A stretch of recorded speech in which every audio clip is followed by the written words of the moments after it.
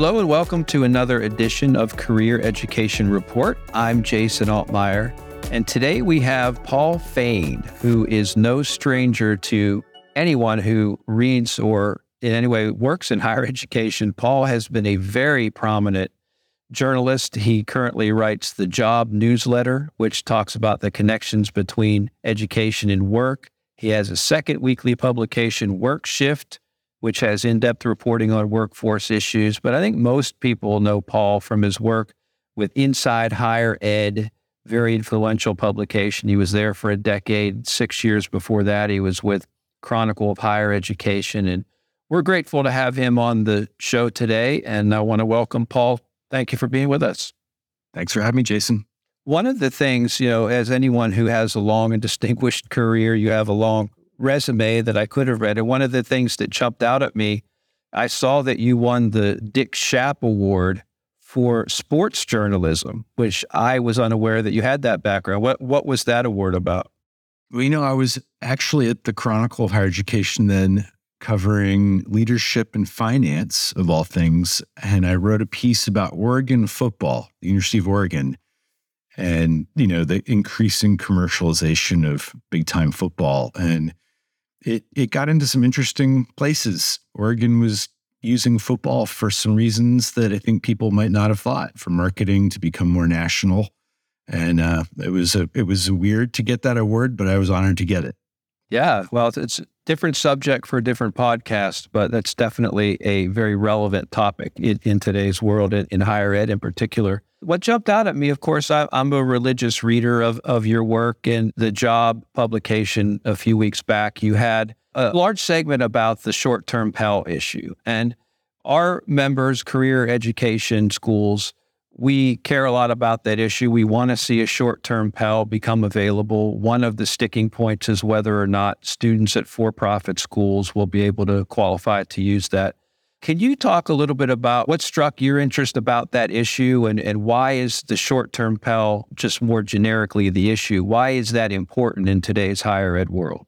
Well, as you know, Jason, it's not a new concept. It's one that's been a rock that's getting pushed up the hill a little higher every year for the last, 5-7 years even maybe.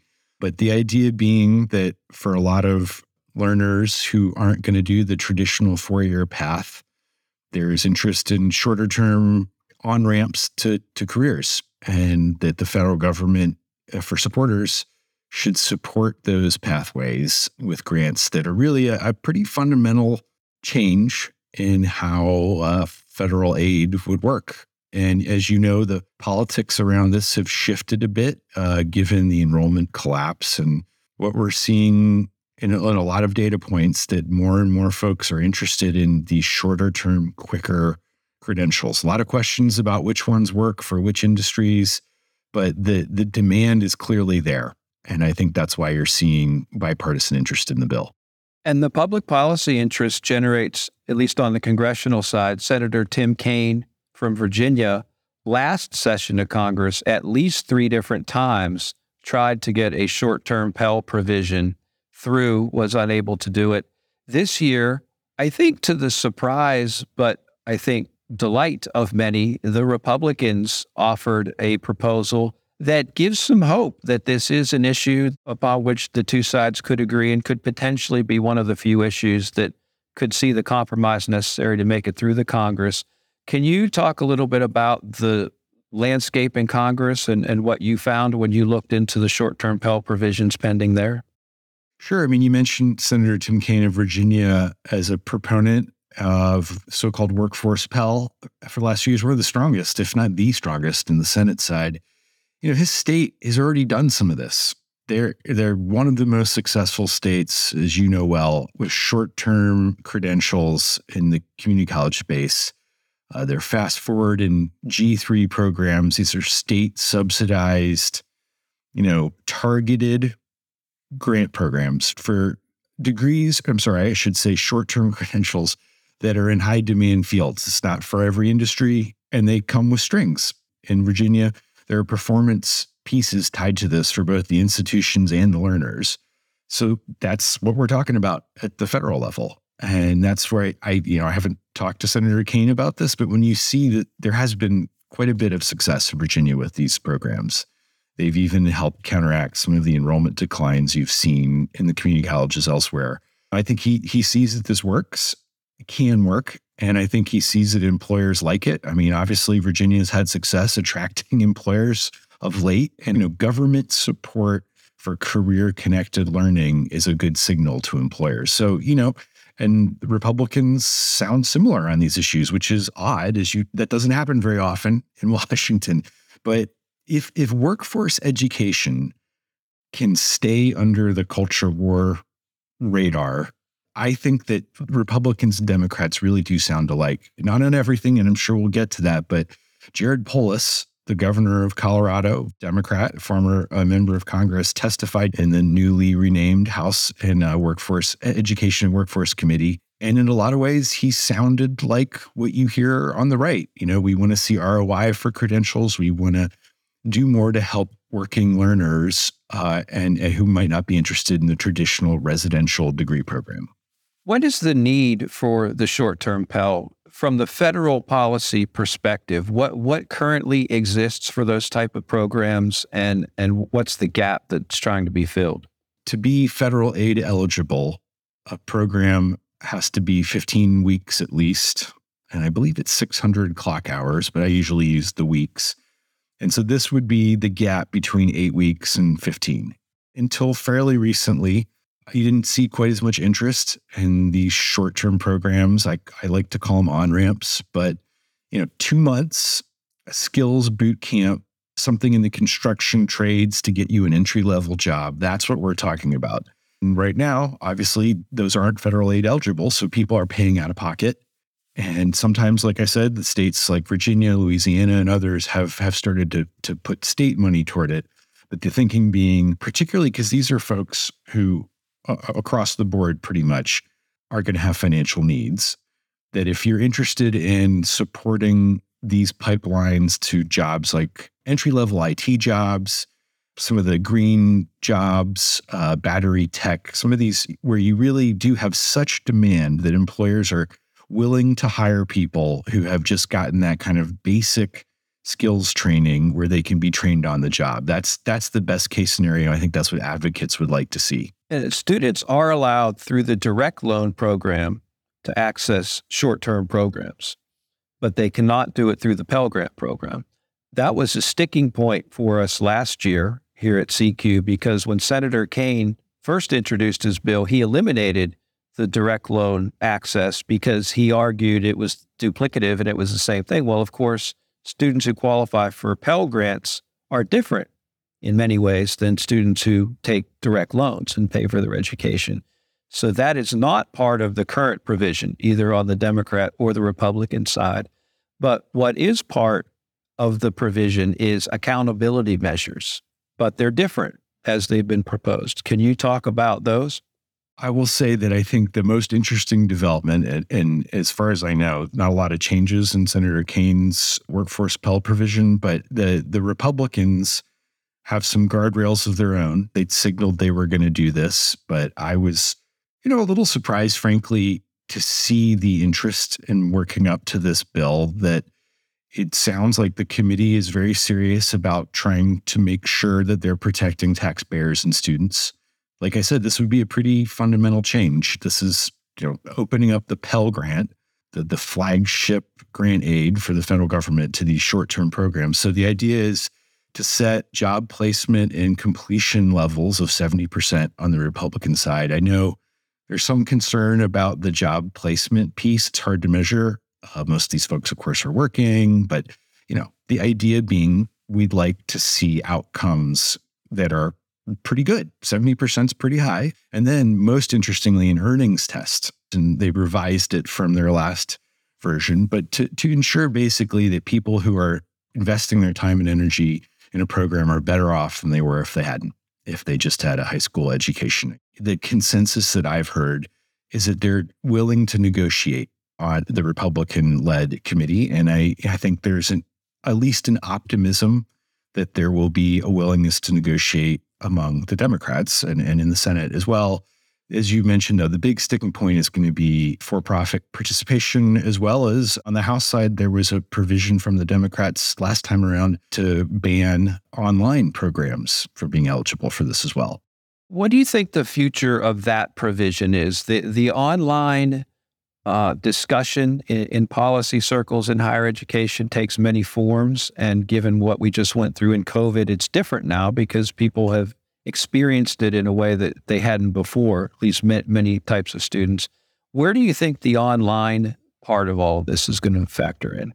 It's a really good and hard question to answer. I was surprised, frankly. I think maybe a lot of people were, but I definitely was when that hit. I definitely was not surprised that Democrats would continue to push to keep for-profit institutions out of it. I was stunned that they would do that with online programs, and didn't hear a lot of defense of that, except folks who I think are skeptical of traditional trade programs. Well, can you really do it in a quality way online, or allied health, medical assistance, some, short-term programs that might be hands-on? I think there was some of that. I still think that, if you talk to the community colleges, I talked to a bunch of folks from the community college sector who are in town this week, a lot of them to talk about workforce Pell. They are very opposed to that. They would argue that many of their campuses have quality short-term online programs that have every reason to be part of this. Of course, as you know, there's some big nonprofit institutions with big online programs that would like to be part of this too. Western Governors University, Southern New Hampshire University, who've pushed back on that. I've got to think that there will be less support for that provision, given, as you mentioned, the shift towards online and higher education writ large, students' preferences to take some classes online. I would be surprised if that was still there, but you never know in Washington. It just seems hard to justify. 5 years ago, there was a debate, is it a substandard education if you're in an online setting? And, there was points to be made on both sides. But now that we were forced into a situation where everyone had to learn from what had been done in the past online, and moving forward we're in the 21st century and moving forward in the years ahead, certainly the online component of education is only going to grow. So for a member of Congress, I think, to advocate that we should go backwards, it just doesn't seem to make any sense to me, at least. I hear you. And believe it or not, as a journalist, I try not to be cynical. I try to be skeptical, but not cynical. And, give folks the benefit of the doubt. I assume that there are folks on the Hill who genuinely believed that provision was the right thing to do, advocates as well. But I also think there's a good chance that some of that, I think, suggests that, at least among Democrats, could have been a poison pill. That, maybe the commitment to passing that legislation wasn't there last time. I can't see a bill getting passed that would have something like that in there. The earning test that's been proposed by Chairwoman Fox and Congresswoman Stefanik, she's actually the lead author on the legislation. They've proposed, in order to characterize the return on investment for students, the new earnings test would require that tuition for a program does not top the value-added earnings boost the credential provides in the labor market. And the devil's in the details, but the way they quantify that is it's calculated by finding the difference between the median earnings of program graduates who received this short-term Pell and 150% of the federal poverty line. Currently, that's just under $22,000. And the earnings would be measured 3 years after completion and have a geographic adjustment in there for variations across the country. Whether or not that survives the legislative process and what the final version looks like, that's a very innovative and interesting way to look at it. What are your views on the way that's been proposed? I agree with you. I have never seen something like that in the growing discussion around return on investment and outcomes. I think people are still studying it and trying to think if it could work. I know that there's a lot of questions about how it would work, but to me, it reminds me of what we saw in that last gainful employment discussion, trying to ensure that these programs are worth investing federal money and people's time and money as well. In some cases, like the gainful employment being focused more on the high school earnings threshold. If you only have a high school diploma or equivalent credential how much you earned there in your region or state versus in a higher ed program. Similar idea. This one is different, though. The poverty threshold is an interesting measure. I think where it gets tough and where I think higher ed really is challenged across the board, as we all know, some professions don't pay well. Early childhood education being one, home health aides. And, let's just be really blunt here. Any institution that is preparing people for those roles, which are desperately needed, by the way, massive shortages nationwide in both, your outcomes aren't going to be great. The salaries are low. And I think there's a lot of soul searching in higher education about whether or not to be in that space, which again, like societally, we need. So I think this sort of discussion is Congress trying to get nuanced and trying to figure out where to set the threshold. And frankly, I found it encouraging as a citizen that there's a willingness to negotiate. And again, like you're seeing this in the states. The states are starting to put ROI strings on their short-term programs and other new funding streams. And whether you like it or not, that piece, the salary, earnings, wage thresholds are going to be a big part, I think, of higher ed funding going forward. And our position on that is that's fine, and we will support the effort and obviously add the insight that we can on what they should look like. But we just feel like they should apply to all schools in all sectors. If you're going to have accountability measures, if you're going to look at value, return on investment, just apply the same rules to all schools. That's the case that we make. And again, part of the issue, and maybe the last issue under discussion, is whether or not for-profit students are going to be able to access this Pell Grant. We talked a little bit about the politics of it, but what are your views about what the Pell Grant is designed for, whether or not you believe that, that type of restriction is necessary or serves a public policy purpose? And just to lay the groundwork, the argument that we make is Pell Grants are portable. And it's income driven. You qualify for the Pell Grant based upon income. You are awarded a certain amount of money based upon the threshold of income that you qualify. And then the student can take that money to any school they want, to the setting and the program that is most appropriate for them. And to have a restriction placed upon this, it's not a restriction on the school, it's a restriction on the student, on their ability to choose the school of their choice. And we think that sets a very dangerous precedent. But I'm interested in what you think. Where do you think that's going to play out, and what are your personal views on that? Yeah, well, it's a lot easier for me to answer my personal views because I'm kind of old school like that, and frankly, don't know enough to have a worthwhile personal view. Believe it or not, it's honestly true. But I will say, obviously, gainful employment had applied to all for-profit institutions, programs, and the non-degree ones at public community colleges, nonprofits. And the idea being there that for-profits were characterized in a different way legally. I'm not even going to try to summarize that because I don't know it. I know that that's controversial. I know not everyone agrees with that.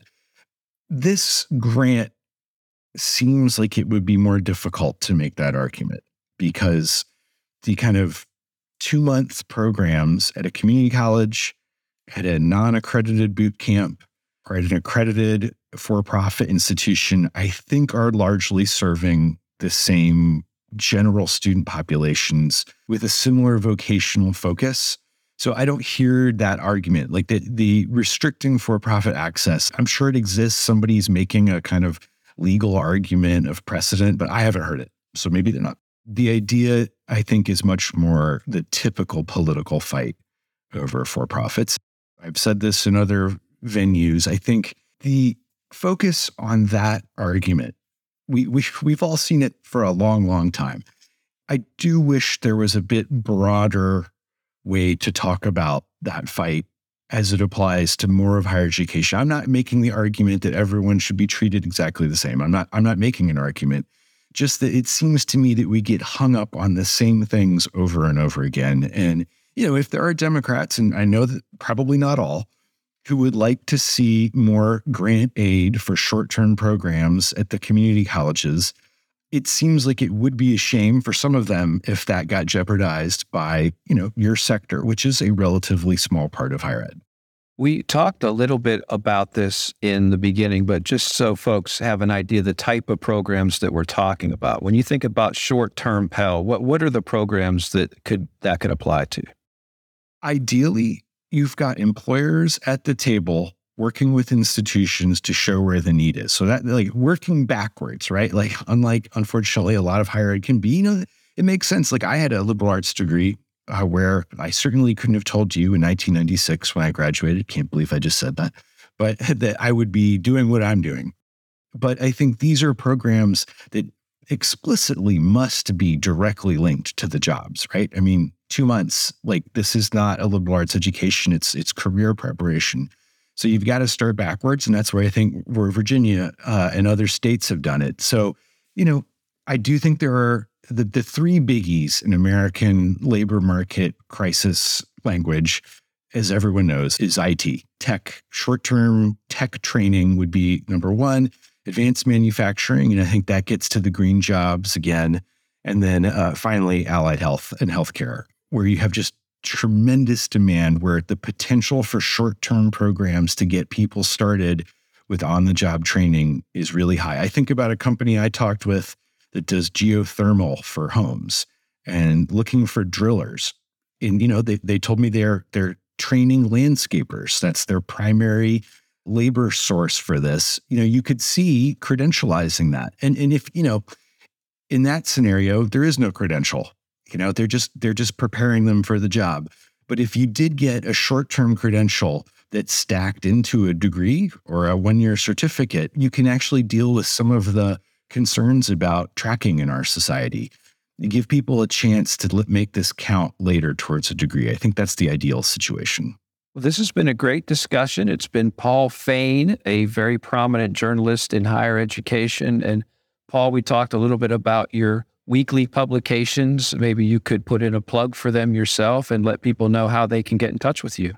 Thanks again for having me, Jason. As you said, I read a newsletter called The Job. It's available at the Open Campus website, if you just go look for it there. And Work Shift, our sister digital publication, is there as well.